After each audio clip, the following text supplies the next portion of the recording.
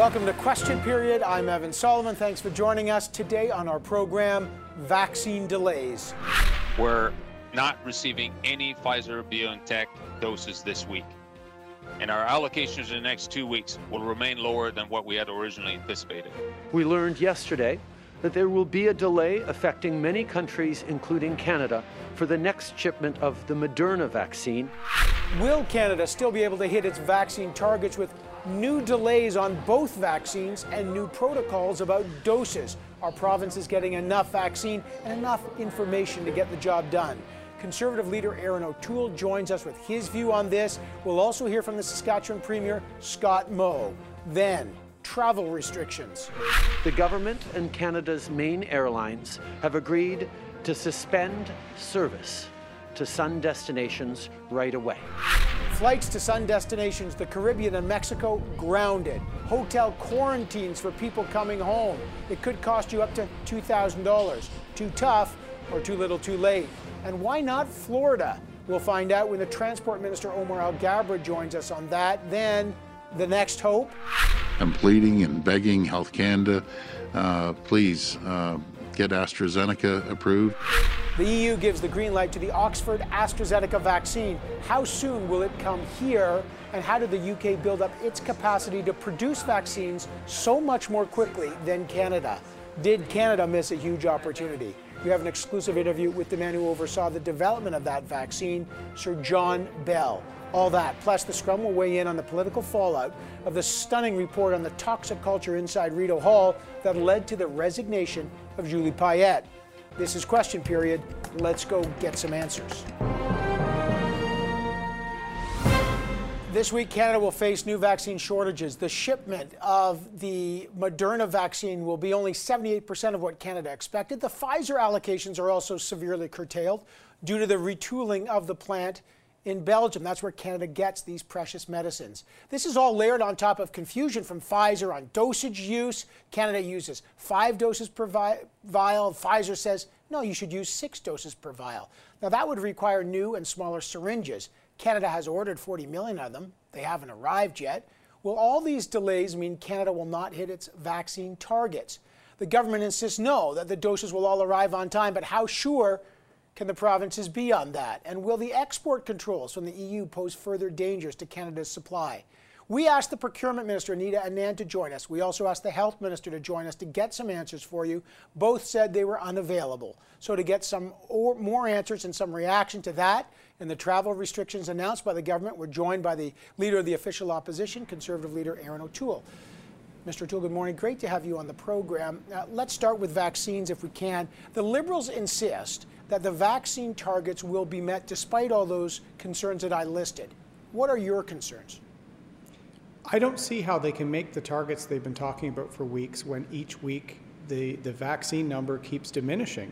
We have to, according to their target of September, vaccinate 30 million Canadians, over 18. To do that, we need to be doing 2 million or so per week.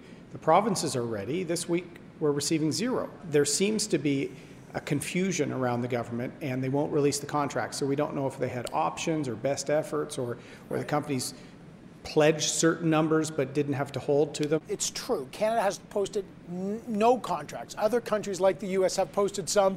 I should tell people these are not the full contracts. They have details, but they're not everything. But the CEOs of Pfizer and Moderna and even the president of the EU all called Canada to say, don't worry, Prime Minister Trudeau, you will get your doses by March. Now, they'll be backloaded. Does that reassure you when the CEOs are saying we're going to meet our deadlines? Don't worry about it. I know the companies, I know everyone's trying to do their best here, Evan, but we lost months when the Trudeau government partnered with China. We didn't have the regulatory approval process in place for the mRNA vaccine, and we didn't try and make one of the vaccines here in Canada. That really is holding us up. You mentioned the syringes. They didn't even order those until sometime in November, despite the fact that they knew it was required for this type of vaccine. So they're always several steps behind. There's no leadership from the Prime Minister on this crisis. Look, the Liberals are going to push back and say, Mr. O'Toole said that we were slow in the approvals. We were the second country to get the approval and get the Pfizer vaccine. We made sure that, yes, the CanSino thing was a total bust, but we followed advice and we got 7 other companies to deliver us vaccines. What do you say to that when, look, as I've asked them, they've got big volume, but obviously they didn't order special delivery on them, but they did get out the door early. Is it their fault that there's a global shortage and these companies just are not able to produce the vaccines and provide the full allotments? That's the lesson they should have learned from the first wave of the pandemic, Evan. Last March, April, when we saw countries hoarding PPE, medical supplies, planes not leaving tarmacs, did they think it was going to be better with the vaccine? That's why we should have built a capacity here. We have a facility, an NRC facility in the Montreal area that could have done that. Why wasn't that the priority? And we were months late in terms of getting the process in place for an mRNA vaccine. And here's the kicker. Why aren't they releasing the contracts? Because we don't know what they say. I appreciate you. I want to see the contracts too, and I know they're and you're a lawyer, so you appreciate they're not going to release everything, but they could release a lot more. What would that tell you? Would that just give you the assurance that if there is a production shortage at the Belgian plant, they are still obligated to hit the March deadline? Now they've promised that. We haven't seen it in writing. They all say that's going to happen. Why would that be so reassuring for you? Because then we can plan. They have a general, Major General Fortin, an outstanding leader. You can see he doesn't even have the numbers on a daily basis. And why is there this opaque secrecy around it? Let people know, okay, I'm in this demographic group. I likely will get vaccinated in late February or March. When will we get our seniors, our long-term care homes completely done from coast to coast? The EU president, the EU is putting export controls on. They're concerned about their supply, but Prime Minister said, I was reassured in talking to the EU president that those won't apply to Canada. Do you buy that? I read the readout of his call with Ms. van der Leyen. I did not see that clear assurance. And if we learned anything from the first wave of the pandemic, Evan, is even at that point, our closest friend and ally, the U.S., was trying to hold back some supply of PPE. So I would like to see a clearer statement that a country like Canada will not have our exports controlled at one of the borders in the EU. No travel to the Caribbean, no travel to Mexico. There's new travel restrictions. Other travelers will be forced to quarantine in a government hotel for 3 days. They got to get tested. It's at their own expense, up to $2,000. Is this too little, too late, or is this too tough on the airline industries? Where do you land on this? Well, I'd like to see the use of rapid tests here. I mean, you know, since last fall, we've been talking about that tool that allows really quick results that allow us to make quarantine times shorter in some cases, 5 to 7 days, or what some other countries are looking at using rapid tests. If the government had rolled out this national approach as we had been pushing for last fall, we could have maybe lowered that. Last question, though. The report on the Governor General, toxic, harassing, the allegations are pretty shocking. It led to her resignation. Justin Trudeau bypassed the independent committee to select her. She was his specific choice. You want the opposition to be involved in choosing the next Governor General. Why not take the politics out and go back to an arm's length committee so none of you elected politicians have a say? Great idea, Evan. In fact, we proposed this in the House of Commons this week. We sent details on our motion to all parties 2 days ahead of our vote. The Liberals voted down returning to that independent committee that gave us David Johnston, gave us Elizabeth Dodswell, tremendous vice-regal appointments. Why sully the next appointment after what's happened with the last one? In a minority parliament where the Prime Minister is every day posturing that he might walk to the Governor General, I think he's in a conflict of interest personally. He owns the mistake last time, the no verification. He clearly had a meeting with her where he asked her to resign. He hasn't told us the full story there as well. I think he owes it to that important institution to have it done independently because it's important to our Constitution, to our parliamentary democracy, to our military. Oh, that's interesting. So you say it's a conflict of interest because it's a minority parliament. We could have an election over the next budget. So you think if it's not independently selected, that could, the perception could be he's got his thumb on the scale? Well, we've read for weeks now, Evan, and you've talked about the rumors of an election. Mr. Trudeau told the Liberal Party they're preparing, they're posturing. I think it's inappropriate when there's curfews and lockdowns, but he's pushing towards that. and he will likely have to go to the Governor General. Should he be picking someone just a few days or weeks before that, after what happened with his last appointment? So get this right. This should not be politicized by Mr. Trudeau and his PMO to help him out, and it's unfair to the next person that's chosen. All right, I got to leave it there. Mr. O'Toole, always a pleasure to have you on the program. Thank you, sir. Thank you, Evan. All right, coming up, too tough or too little too late? Canada announces new travel restrictions, mandatory hotel quarantines, arrival tests. Is this enough to stop the COVID variants from entering the country? And with flights grounded to sun destinations, why weren't Florida and Hawaii on that list? We'll find out next with the Transport Minister, Omar Alghabra. Stay right here with Question Period.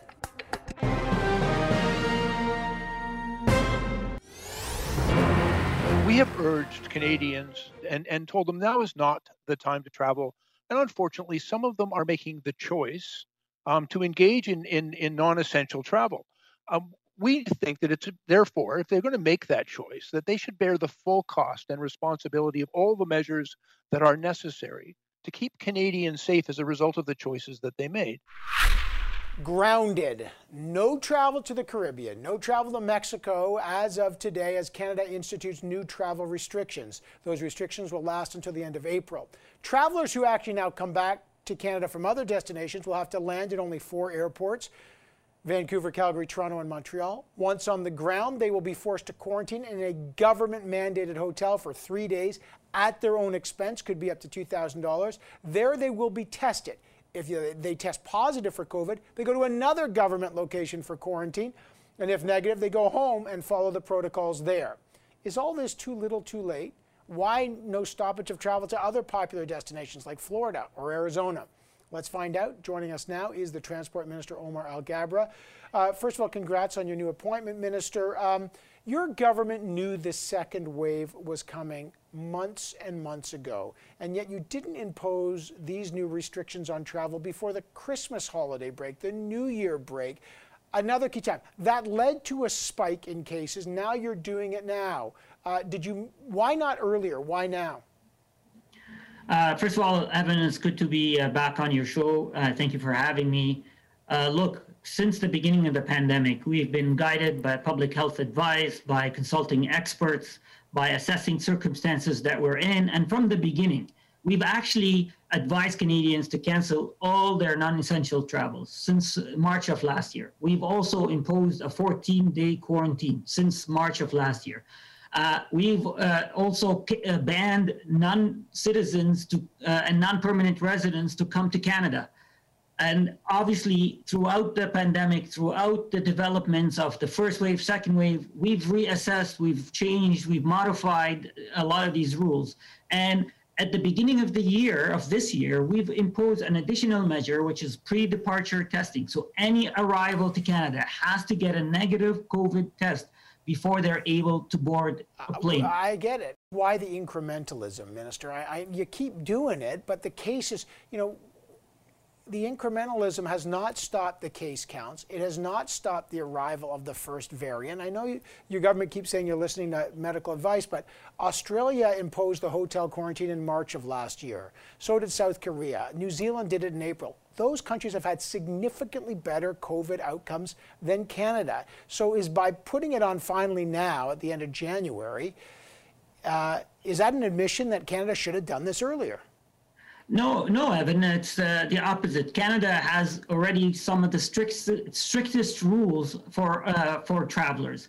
Australia and New Zealand have different circumstances, different geographical consideration. What we're doing here is we're adding additional measures because we're heading towards a vacation season. We want to remind Canadians that we are advising them strongly against any non-essential travel, against vacations. So we're adding extra measures. I understand that, but we just came through a travel season at the New Year's and the Christmas break. We didn't have that. Now we've got the arrival of new strains. They must have come from overseas. So the question is, why now? And if you're going to do stop destinations like Mexico and the Caribbean, why not Florida, Hawaii, Arizona? Also, what happened to those? Okay, so Evan, look, first of all, Christmas, we did not have the issue of variants at the time. These are new developments that just arise. And we're hopeful. Look, ideally, we would have a neat answer that applies to everything, but it was impossible. We looked at banning all flights, and that would have a massive impact on our logistical system, on our essential travel. We looked at doing other measures, and what we ended up doing is customizing options here and there to make sure that we addresses most of the issues. And the Caribbean and Mexico is where most Canadian travelers go on vacation. But we're asking our Canadians to cancel all vacations, not just the Caribbeans, not just to Mexico.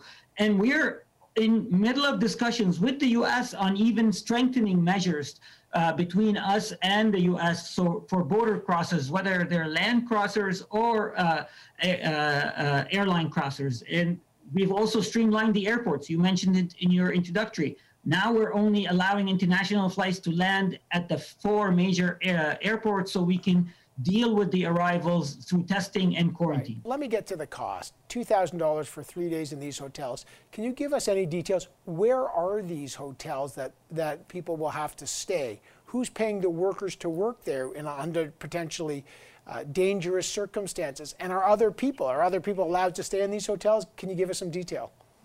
So Public Health is the lead on the implementation of this measure. This was based on their advice. The reason why the number estimated has been mentioned is because it includes additional costs other than just staying in a hotel. It includes health measures, it includes security measures. So those are ballpark figures. And as we get closer into the implementation in the coming weeks, we will have a much more accurate assessment of the dollar figure and exact locations. Just finally, is your government compensating the major airlines for taking these measures? Is there going to be an airline package for them? So let me just acknowledge that the airline has been the hardest hit sector of our industry. Airline sector and the aviation sector is extremely important for our economy, for our security. And I want to also acknowledge the sacrifice of the aviation employees, how helpful and how committed and dedicated they've been, and how negatively impacted they've been by COVID. Last November, we had agreed to enter into negotiations with the major airlines in Canada to discuss some kind of a financial assistance package. Now, I acknowledge that these new measures are going to add an extra burden, so that will be part of the consideration, and there's a greater sense of urgency to come up with some type of support. Minister, it's a pleasure to have you on the program. Thank you so much for joining us.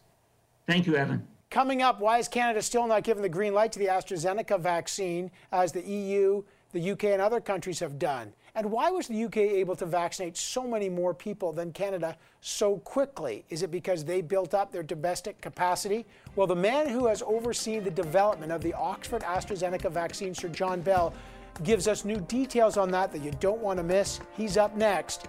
Stay right here with Question Period.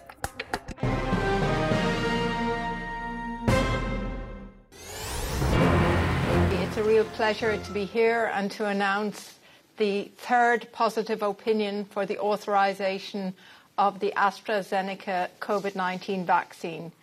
This expands the range of vaccines available to EU and EEA member states, which will all help to bring the pandemic under control and protect the citizens of the EU.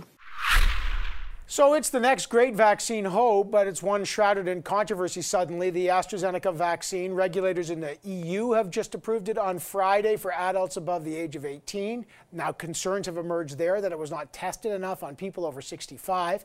Canada has ordered 20 million doses of AstraZeneca. The Premier of Ontario, Doug Ford, has pleaded with Health Canada, approve it now. And Minister Dominic LeBlanc has said it could be weeks away, but so far we haven't seen it. If it does arrive, could it accelerate Canada's timeline for vaccinations? And what are the concerns here? Let's find out. Joining me now is the man who oversaw the development of the Oxford AstraZeneca vaccine, the Regius Professor of Medicine at the University of Oxford, Sir John Bell. Welcome to the program. The EU approved AstraZeneca. You're using it. Brazil, the UK, India, Mexico. Canada has not. What are the concerns from the Canada point of view, and how quickly could this vaccine be approved and put into use in Canada? Well, I think that the data is the data. It's the same data that the MHRA approved the vaccine in December, and the EMA approved it today. So it is what it is. It's I think a pretty persuasive package. It's a very safe vaccine, and it's very effective. And I think countries just need to decide at what pace they want to approve it. The great push in UK vaccination has come from having the AstraZeneca vaccine available, and it allows you to vaccinate loads of people. So we're vaccinating about 200 people a minute in the UK.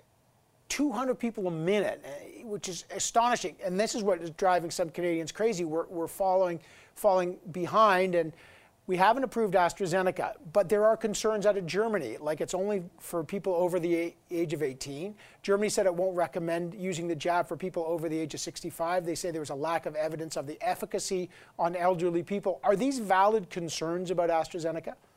Well, I think every regulator's got to make their own decisions, and I wouldn't be so presumptive as to step into that space. But, you know, the MHRA is a very credible regulator. It's probably the most established and experienced regulator in Europe. The reality is we're making a lot of decisions based on less than 100% perfect data. And the reason is, in case people hadn't spotted it, we're in a pandemic.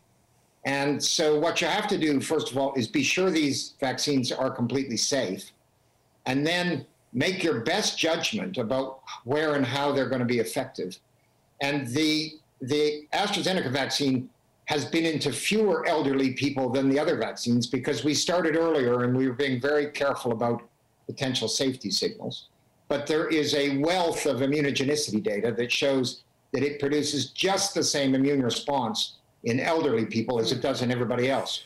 And so it's hard to imagine that you wouldn't use it in the people who are most vulnerable, given the fact there's really quite compelling evidence that it's going to be as good in a 75-year-old as it will be in a 25-year-old. Now, I know you got relatives in Canada. Are you surprised that Canada has been so slow off the mark on this, and that Canada, compared to the UK, has vaccinated comparatively so many fewer people per capita? If you take the UK or Israel as this kind of gold standard, you guys are well behind. But a lot of that will depend on which vaccines you have available and what your organizational capacity to get them into people is. So I think, again, to make the point, there's nothing wrong with the mRNA vaccines. In fact, they're very, very good vaccines. But having deployable, the qualities of a really good vaccine are not just the top-line efficacy signal. It's also, can you use them? Can you get them out the door quickly? Are they safe? What's the durability of the immune response? All that stuff. And those are all key elements. And AstraZeneca, I think, is pretty good in all those. I'm not going to pretend it's the best vaccine because I don't think anybody knows what the best vaccine is. The big concern is supply. Supply. There's political pressure. Australia is manufacturing the AstraZeneca vaccine themselves. Canada won't be doing that. But how quickly could a country like Canada get a license and scale up production to guarantee there could be supply of AstraZeneca, which, by the way, supply has been at the center of the big debate with the EU on it. Is that possible? Could Canada have licensed it and produced it domestically? Yeah, well, I'm not quite sure what facilities you've got to produce it domestically, but, if you take the UK started this crisis with very close to zero vaccine manufacturing capabilities, and we've built it during the course of the last 9-10 months. So we now are making a lot of AstraZeneca vaccine. The Novavax facility, which is the most recent vaccine to report very positive data, that's being made in Stockton. We've now got significant capacity to make our own vaccines onshore. And we took that decision last spring to make sure that we actually had that capability. Yeah, I think you're hitting on something Canadians need to hear, because domestic supply has been a big issue here. And here we see the UK, you have more supply, you're producing all sorts of different vaccines there, and you're saying you didn't really have the capacity to do that domestically a year ago. What did the UK do differently a year ago to prepare for this vaccination process than, say, Canada? Well, of course, we had the pressure because we knew we were likely to have a domestic vaccine in the form of the Oxford vaccine, which, as you know, was developed in January, February before the pandemic hit, and was the first vaccine in clinical trials at the beginning of April. So there was a real imperative to make sure that we didn't end up discovering and developing a vaccine and then couldn't make it. So the government, there was actually a funded project to build a vaccine manufacturing facility, but they hadn't started the project yet. So what they did was they repurposed a couple of rather good manufacturing facilities elsewhere in the country, one at a biotech company called Oxford Biomedica, another one at a CDMO called Cobra. And they repurposed those, they transferred the technology to them, they learned how to scale up, they went through all the hard yards it takes to become a manufacturing facility. So we started from nothing, and we're now pretty pleased that we're in pretty good shape. Lots of other countries decided that they would rely on others, and that perhaps has not proved to be the right strategy. That's fascinating. In other words, Canada could have followed a similar trajectory, and here we are, end of January. We could, looking at specifically the AstraZeneca, I know mRNA has different protocols, but Canada could have established a domestic supply. That's what you're saying. If we got the license for AstraZeneca, for example, which other countries have got, potentially we could be producing it ourselves. So the conditions of the deal that we as the university did with AstraZeneca were only twofold. One is that it needed to be sold at cost during the pandemic. So AstraZeneca are giving that vaccine away for free, to be clear. Well, not for free, for cost, but they're not making any money on it. And the second one was that we wanted AstraZeneca to really lean in to the global production of that vaccine at the highest scale that they could get to. And so to date, they've licensed 13 different countries to produce the vaccine. Some of them have gone fast and produced it really efficiently. Some have gone slow and they're having more trouble. But the truth is they're out there attempting and developing the processes to make more vaccine, because the world does not have enough vaccine. We need more vaccine. And the best way to do that is to expand the number of platforms. And AstraZeneca, at full tilt, will be able to produce 3.2 billion doses if all its facilities were running at full tilt. So, they have made a real effort. And I think it's a shame they're getting beaten up for trying hard to service the world.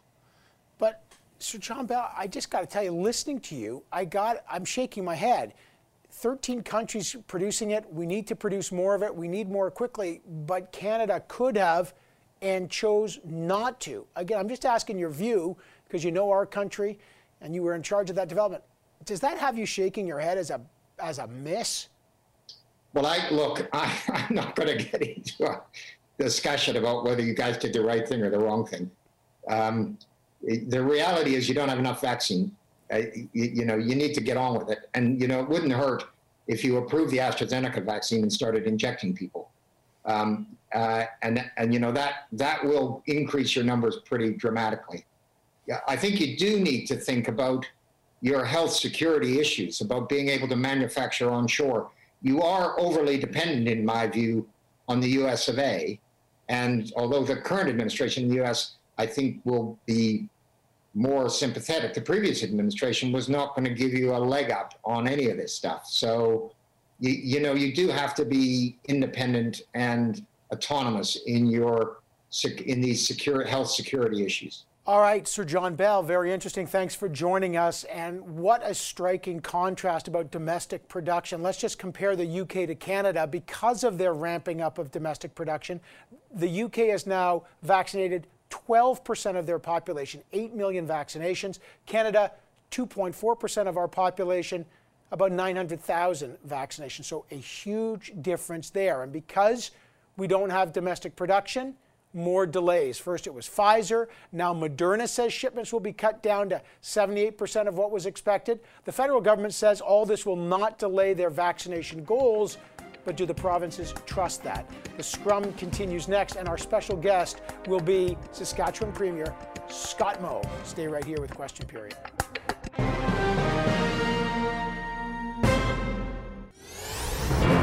Canada has received receiving 0 doses of COVID-19 vaccines this week, even though other countries are getting plane loads of them. Last night, the Minister of Procurement said that Canada has the right to sue companies that break vaccine contracts with us. So is the Prime Minister planning on suing any company for failing to deliver much-needed vaccines to Canada, or did he negotiate such bad terms that he doesn't have a leg to stand on? Yes, there is a temporary disruption because they are improving the factory in Belgium that produces our vaccines, but within a few weeks, they'll be sending us more even than the hundreds of thousands we were receiving before, and we will be on track to fulfill all those responsibilities we laid out for Canadians. Confusion, delays, concern. It's all about the vaccine. On Friday, the Prime Minister announced that the supply of the Moderna vaccine will be cut this week to 78% of the expected supply. That comes on top of the sharp cut to the Pfizer vaccine supply, and then confusion about how many doses of Pfizer will Canada actually get in the end. Pfizer wants to switch the protocol to get 6 doses for every vial shipped. Health Canada has approved only 5. Now, to do the 6, you need new syringes. So Canada has ordered 40 million more syringes to get those doses. When will they arrive? Will that mean more delays? The federal government says no. Everyone's still going to get their vaccination by September, and everything's going to hit their March target. But do the premiers at the front lines actually trust that? Is there some kind of communication breakdown between the federal government, the provinces, and the vaccine manufacturers? Let's bring in the scrum to talk about that. Joining us today, Avis Favaro is the CTV medical correspondent. Robert Benzie, the Toronto Star's Queen's Park bureau chief, and our special guest this week is the Saskatchewan Premier Scott Moe. Great to have everybody on the program today. Premier, let me start with you. Moderna delays, Pfizer delays, confusion about doses. Are you still confident that the federal government will be able to meet its targets and get everybody vaccinated first by March and then by September? Well, that is a goal, and that is the first question that premiers have been asking, and I think Canadians have been asking, and that is, how much vaccine are we going to be able to procure here in Canada? And the federal government, in fairness, has been answering that question as with as much clarity as they can. 6 million doses in the first quarter, and everyone will have access by September. The second question that I've been asking and other Canadians is a little bit more gray on the information flow from the supplier to the federal government, and then ultimately to the provinces and the frontline health professionals. And that's when are we going to receive these vaccine numbers? And it does make a difference. If we receive the majority of our first quarter allotment in the last month of the first quarter, makes it much more challenging for healthcare providers in communities right across Canada to provide the doses that we need to in these in many cases very rural and remote communities with all of the logistical challenges that both of these vaccines have. I follow the bouncing needle here, Benzie. Of course, in Ontario, retired General Hilliard told me, and he's overseeing the rollout, look, Ontario doesn't have the syringes for the 6 dose per vial. The switcher protocol could slow things down. He's even worried about that there's no guarantee you could extract 6 doses from every batch. What are the concerns where you are? Well, you know what, Evan, Premier Doug Ford is echoing what Premier Scott Moe is saying. There are deep concerns about the supply. I mean, we're competing with the whole world, and I think that's something that the federal government is getting its head around, and I think some Canadians, I haven't heard this from any of the premiers, but I think some Canadians are wondering how it is that a first world country like Canada is lagging behind other first world countries when it comes to bidding for these vaccines. Did we bid enough? I mean, we know that Israel has had adequate supplies because they were very, very aggressive about getting them from Moderna, from Pfizer, and ensuring that they paid top dollar to do that. Yeah, Avis, look, Canada has now fallen to 20, maybe 21st in terms of how many people it's vaccinated, so we're dropping down. Given all these concerns about supply, should Canadians be still confident that these vaccine targets the government insists will be met, can be met? That is a good question. I mean, I think they set very clear targets, and as the other two have mentioned, we're dealing with suppliers who are now supplying the entire world basically with 2-3 vaccines. So there's a lot of people chasing scarce product. But I think what it really points out is the pickle that Canada got itself into when we got rid of domestic production of vaccines. Had we kept Connaught or some other domestic producer going, we would be in a really different situation now, Evan. And, you know, we'd be in a lot more secure supply. Right now, we're at the mercy of these companies who are going to say, yeah, you'll get it here and there. I tend to take the bigger approach, the long game on this one. We may not get everybody vaccinated wave 2 here in the winter, but this coronavirus is going to be with us for a long time. So it's the long game. What about that switch, and I'll go back to Premier Moe, like, are your medical teams able to extract every time 6 doses per vial as Pfizer wants? I understand Ontario can sometimes, but not every time. I know you guys have been doing it in Saskatchewan. How confident are you, if we switch the protocols there, that we'll still get those 4 million doses, but out of maybe less vials? Well, we aren't able to at this point in time. We actually have delivered 106% of the vaccines that we've received here in Saskatchewan. We've done that by extracting that 6th dose out of about half of the vials that arrive of the Pfizer shipments. So we are able to about half of the time. Maybe we can increase that to some degree with some different equipment, some different syringes. But even what we see here to this point, and I agree with Avis on the domestic capacity, the production capacity, and we will have that, I think, in the next number of years, right out of Saskatoon, in Vito Intervac and some others. But what we see here in the United States, for an example, is a different approach to this 6th dose. They're moving to changing the label for a 6th dose, but that is adding to the supply that they will have. They're still receiving the same number of vials. In Canada, we're moving to potentially changing the label to get 6 doses out of these vials rather than 5. But we're going to receive less number of vials into Canada. And I think that's wherein lies the communication breakdown and possibly the challenge on the first question about how many doses are we going to receive in Canada. Let me quickly go back to you, Avis. AstraZeneca.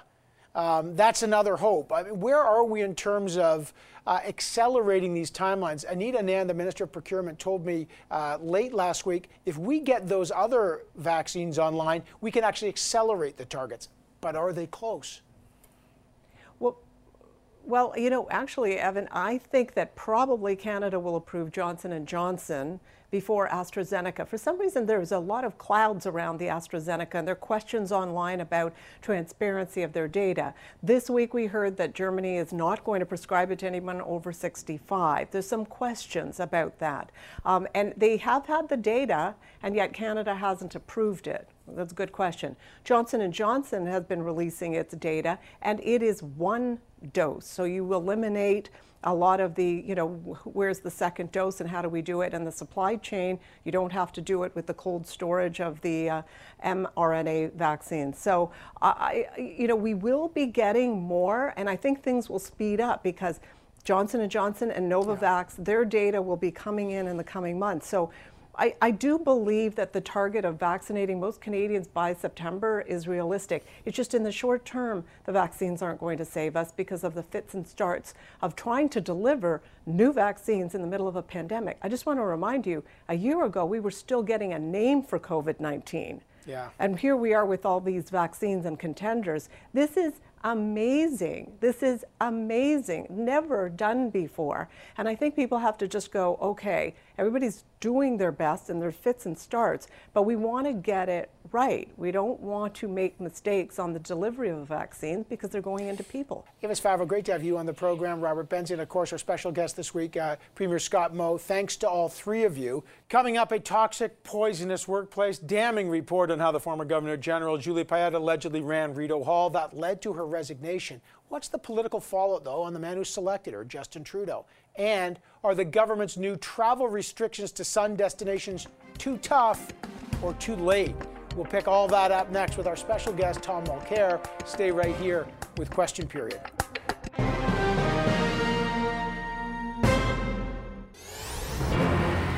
If they had done any sort of proper vetting, Justin Trudeau would have seen similar complaints about harassment or a toxic workplace in previous workplaces. So it really highlights the failure on the part of Justin Trudeau to have done the right vetting and the real impact of that failure on the lives of these workers. A culture of fear, a reign of terror, toxic. harassment, screaming. These are just some of the descriptions of life at Rideau Hall during the tenure of the former Governor General Julie Payette. Now, these allegations came in a damning report released late last week. Now, these were not findings of fact, but they were enough to force the Governor General and her friend, the Principal Secretary Assunta De Lorenzo, to resign. So what's the political fallout of this on the Prime Minister? Talk about that and the government's new round of travel restrictions. The scrum is back. Joyce Napier is CTV's Ottawa Bureau Chief. Tonda McCharles is a senior reporter for the Toronto Star, and our special guest this round is the CTV commentator and former leader of the NDP, Tom Mulcair. Great to see everyone. Tom, I'm going to start with you.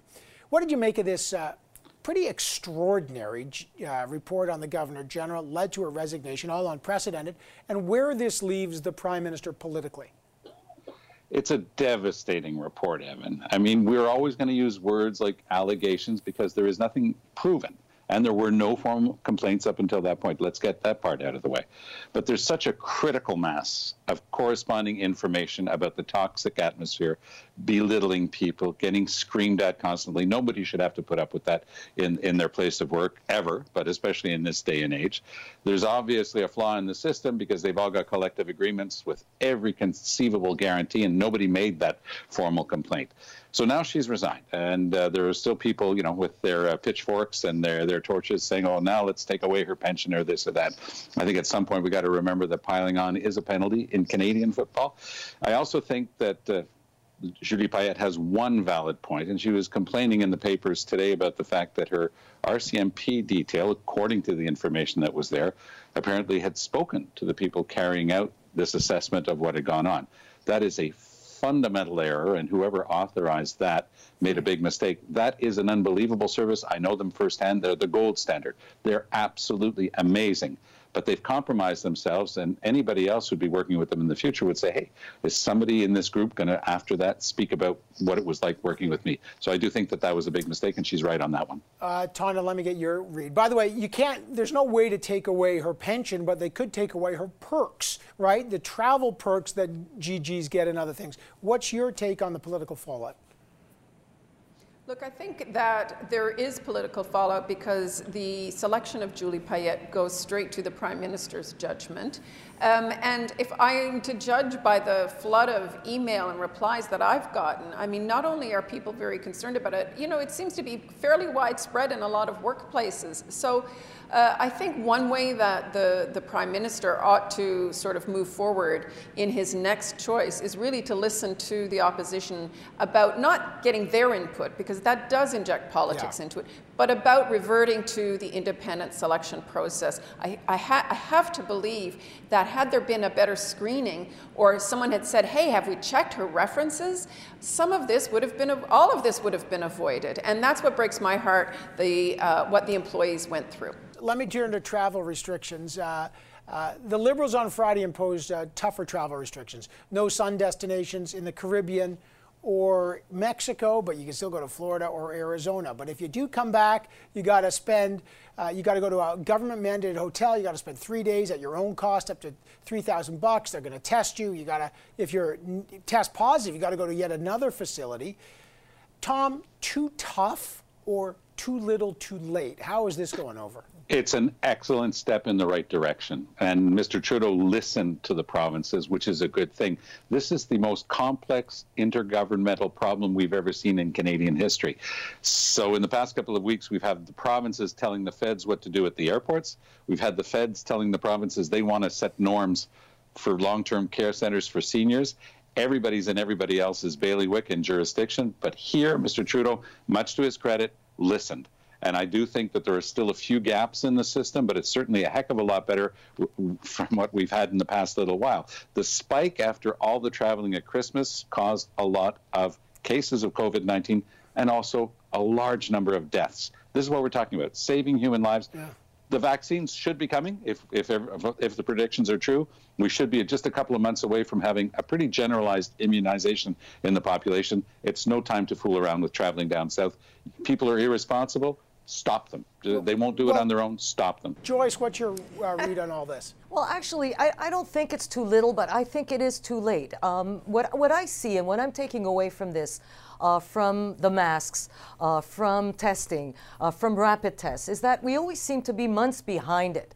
And I think that what we have to do is probably try to stay a little bit more ahead of this. Now, we know that some provinces are already talking about the third wave on Friday. And I thought we were still in the second wave. And I mean, why don't we just call it a wave? Because the cases keep going up. So if the cases keep going up, what are we waiting for to put those rapid tests out there? Why did we wait so long to put restrictions at the border?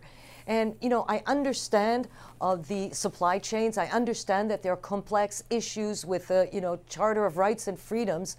But, you know, a total ban sometimes on travel can be a very healthy thing. Other countries have done it and their cases have dropped.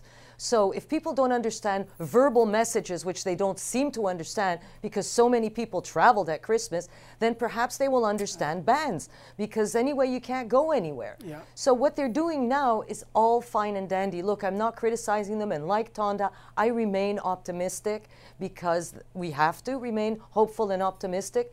But I think that we have to start thinking a little faster and acting a little faster, and not waiting weeks and months and humming and hawing and consulting and, you know, sort of looking at old law books. Just do it. All right, got to leave it there. Tonda, Tom, and Joyce, great to have you here. Thanks for being here, and thank all of you for joining us today.